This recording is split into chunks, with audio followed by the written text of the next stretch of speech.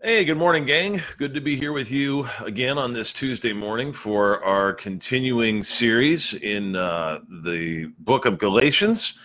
Today, we're going to look at a little smaller passage. Instead of trying to bite off more than we can chew in one day, we're going to try and just do a few verses, but a few power-packed verses, and we'll dissect them for our time today.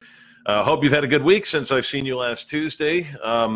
By the way, as we do these things, if you ever have questions or anything and I don't see them, still feel free to comment with questions or any thoughts that you might have. And if I don't see them during the video, which I tend not to, I will comment later and I will respond to whatever questions might come up as we're going through this. So as I said, we're continuing through Galatians. Now, today and really throughout the rest of the letter, Paul is going to shift his emphasis in his writing. And this is a pretty common practice for Paul in most of his letters. You have first sort of a proclamation of the bad news or whatever problems the church is dealing with.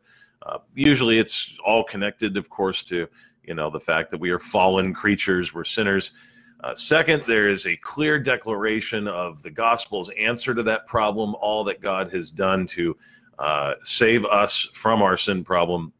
And then usually there's a section in his letters of exhortations on how we are called to live as people that have been set free and saved by that gospel. So that's really sort of the structure of his letters. Now, today we enter into the phase of Paul's letter where he talks about what it means to live as freed people. So what does it mean to live as freed people? In light of being saved solely by the grace of God, in light of his constant and continuing mercies that have no end every single day, in light of being completely free from the law's demands to save ourselves at all, well, then what? Do we just do whatever comes to mind at any given moment? What are we supposed to do? I remember I was working at a movie theater as an usher years ago. I was probably 19, 20 years old. It was a great gig, man. Free popcorn, free movies, free soda when you're 19. That's all the fringe benefits you need.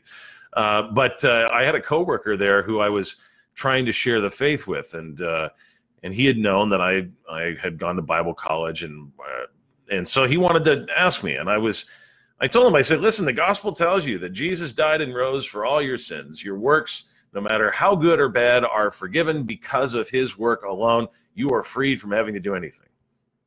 And now he simply says, receive it. It's yours. And his response was very natural. He said to me, wait, so all I have to do is believe in Jesus and then I can do whatever I want? I'll still be saved? I said, well, technically, yeah, you're free. Yeah. He said, okay, cool. So I'll just go out and sleep with whoever I want, and I'll go and kill people and murder them, and I'll still be forgiven. Is that right? Well, what would you say? I mean, this is the conundrum he's bringing up, right? This is the problem. Oh, no, the gospel frees us. We're all going to act like maniacs. This was the fear of Rome during the Reformation.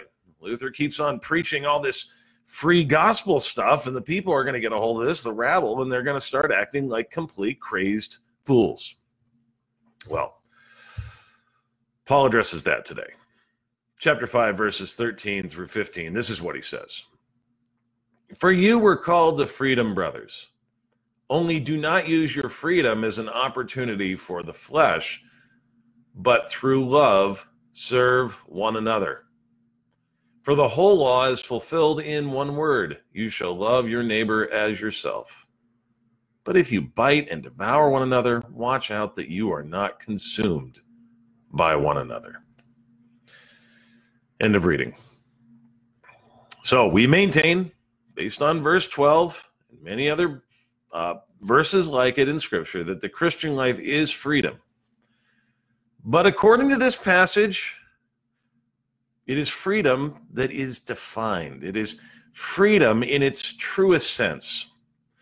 Freedom in its truest sense is never just unstructured anarchy. I mean, you think about it, in everything that's great about the world, in everything that actually is the most liberating, whether it be love or marriage or a great job or raising kids or whatever. There are certain strictures that we place upon ourselves in order to flourish in those areas of life.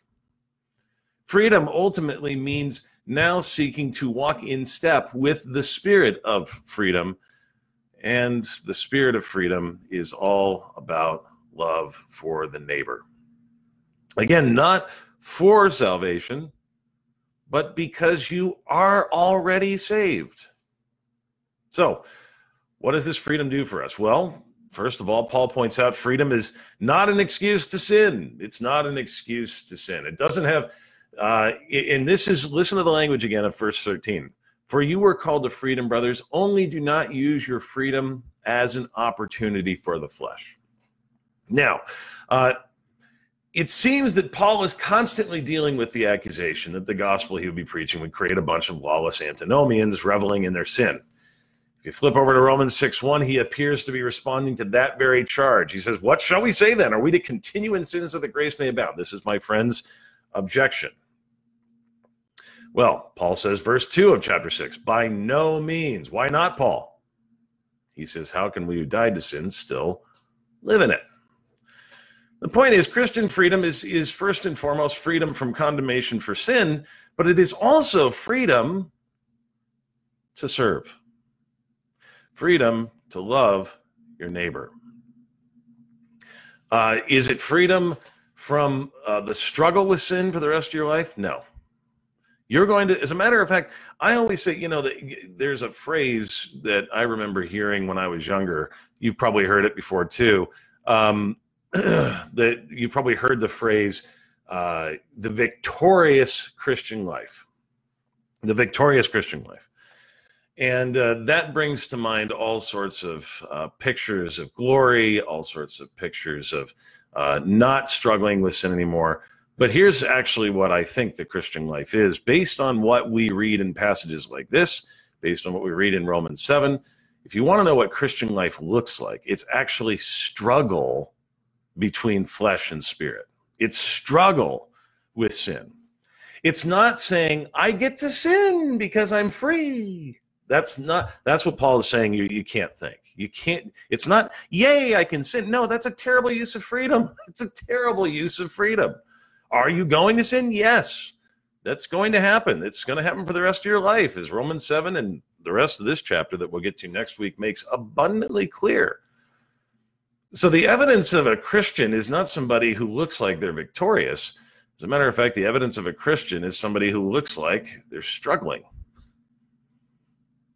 So verses 3 and 4 of chapter 6, Paul anchors this freedom we have in not something that we do, but in something that's been done for us.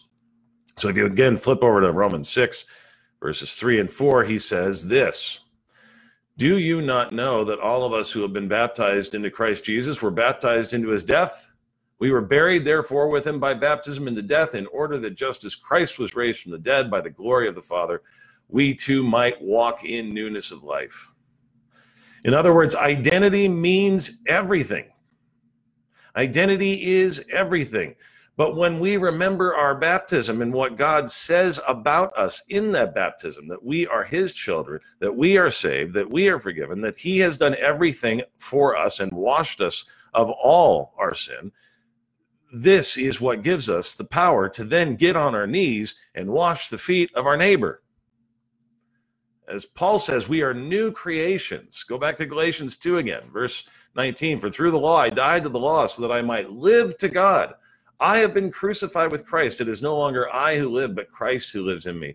And the life I now live in the flesh, I live by faith in the Son of God who loved me and gave himself for me. So you are freed from, to get down on your knees and serve your neighbor. Look at verses 14, or look at verse 13 again. For you were called to freedom, brothers, only do not use your freedom as an opportunity for the flesh, but through love serve one another. For the whole law is fulfilled in one word, you shall love your neighbor as yourself. Isn't that interesting? Isn't that interesting that when Paul says the whole law is fulfilled in one word, you would think that he would say, love God with all your heart, soul, mind, and strength. He's certainly not denying that. But how do we express love for God? Well, Paul takes the shortcut and just says, love your neighbor as yourself. Love your neighbor as yourself. When we tend to think of freedom, we tend to think of ways in which we might serve ourselves. At least I do, I know. Especially here. I mean, we in America, we scream if there's even a chance of our rights being violated at all. You know, I mean, we take people to court and we sue them for all the things all the time.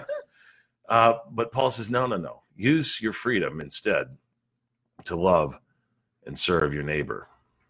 Freedom actually is best expressed by laying down your life on behalf of your neighbor. Listen to Philippians chapter 2, another Pauline letter. Verse 3.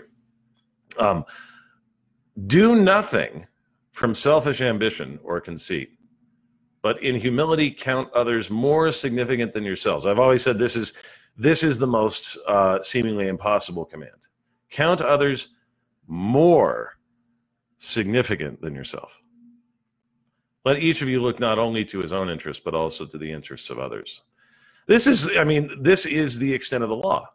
This is what we're called to do. The most free life is a life lived in service to others without even a thought about receiving anything in return. And this is something that we will struggle with for the rest of our lives.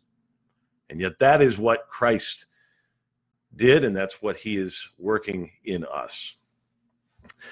Some of you may have seen the movie About Schmidt. It made like $14 a while back with Jack Nicholson. If you haven't, I'm going to give away something in it. It's great.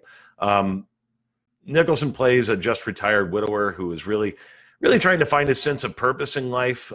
So he buys an RV and he travels a bit, but he sees that it just doesn't do much for him, and he goes to visit his daughter for her wedding, but whatever delusions of grandeur he has about being near her are dashed because, well, she's just not that into him being there. And his life is frankly pretty depressing. The movie's kind of slow and plotting like that. But for some reason, at some point in the film, he decides to start supporting this orphan child through World Vision.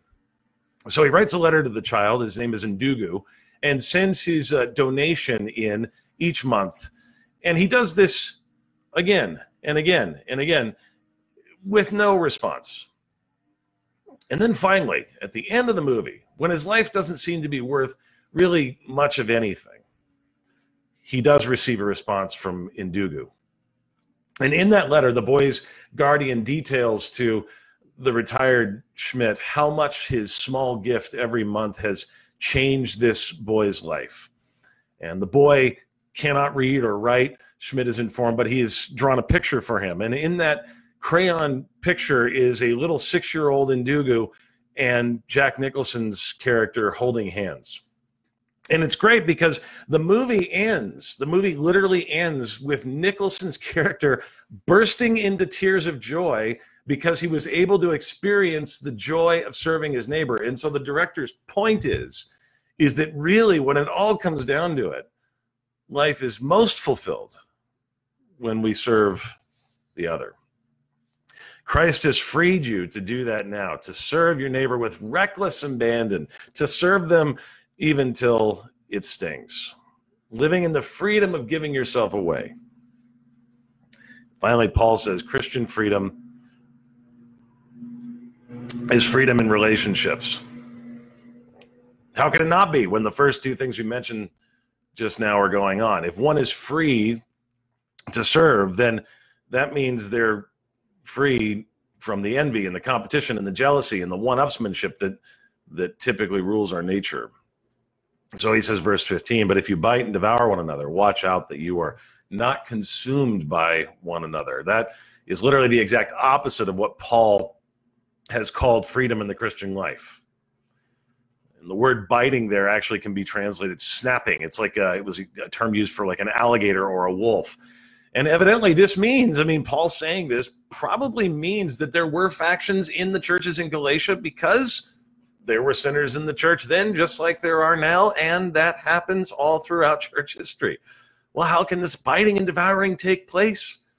Oh, you name it. gossip and criticism and negativity and, you name it. You've heard it. You've been around it. If you've been in a church, you've seen it. I mean, whatever vision of the church being a perfect society one has in their mind, all they have to do is spend a little time with the church to realize it ain't that. As a matter of fact, all they have to do is spend a little time with themselves and realize it ain't that. We're not nearly as sanctified as we wish we were. So, all that being said, there are some who I'm sure are listening to this or watching this right now, and you're thinking, I don't feel very free, Erick. Does that mean, because I still struggle with this stuff, that I'm not caring for my neighbor the way I am, or the way I should, if I'm honest? Does that mean that I haven't been born again? Does that mean I haven't been saved? Does that mean that this wasn't a real conversion because I still find myself acting selfishly rather than serving, and I don't always get along well with others? Well, no, it doesn't mean that. Again, Paul anchors everything in things that are objective. Remember your baptism. You're not alone. Every one of us still struggles every single day to walk in the freedom we've actually been given.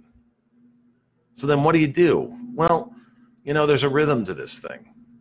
The Apostle John tells us if we confess our sins, he's faithful and just to forgive us our sins and to cleanse us from all unrighteousness.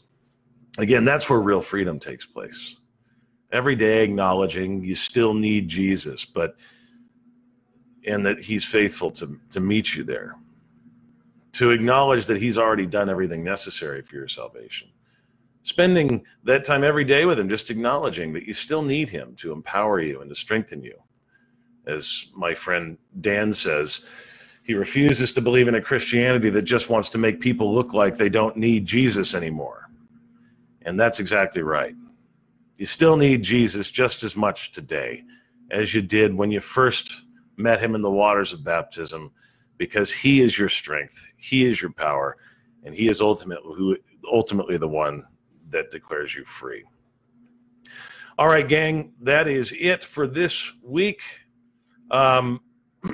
We will see you next week as next week's passage really goes over the simul, which is this doctrine of being simultaneously saint and sinner, and what that actually will look like as we walk in this life. So hope to see you then. Hope you have a great week. God bless. Thanks for watching.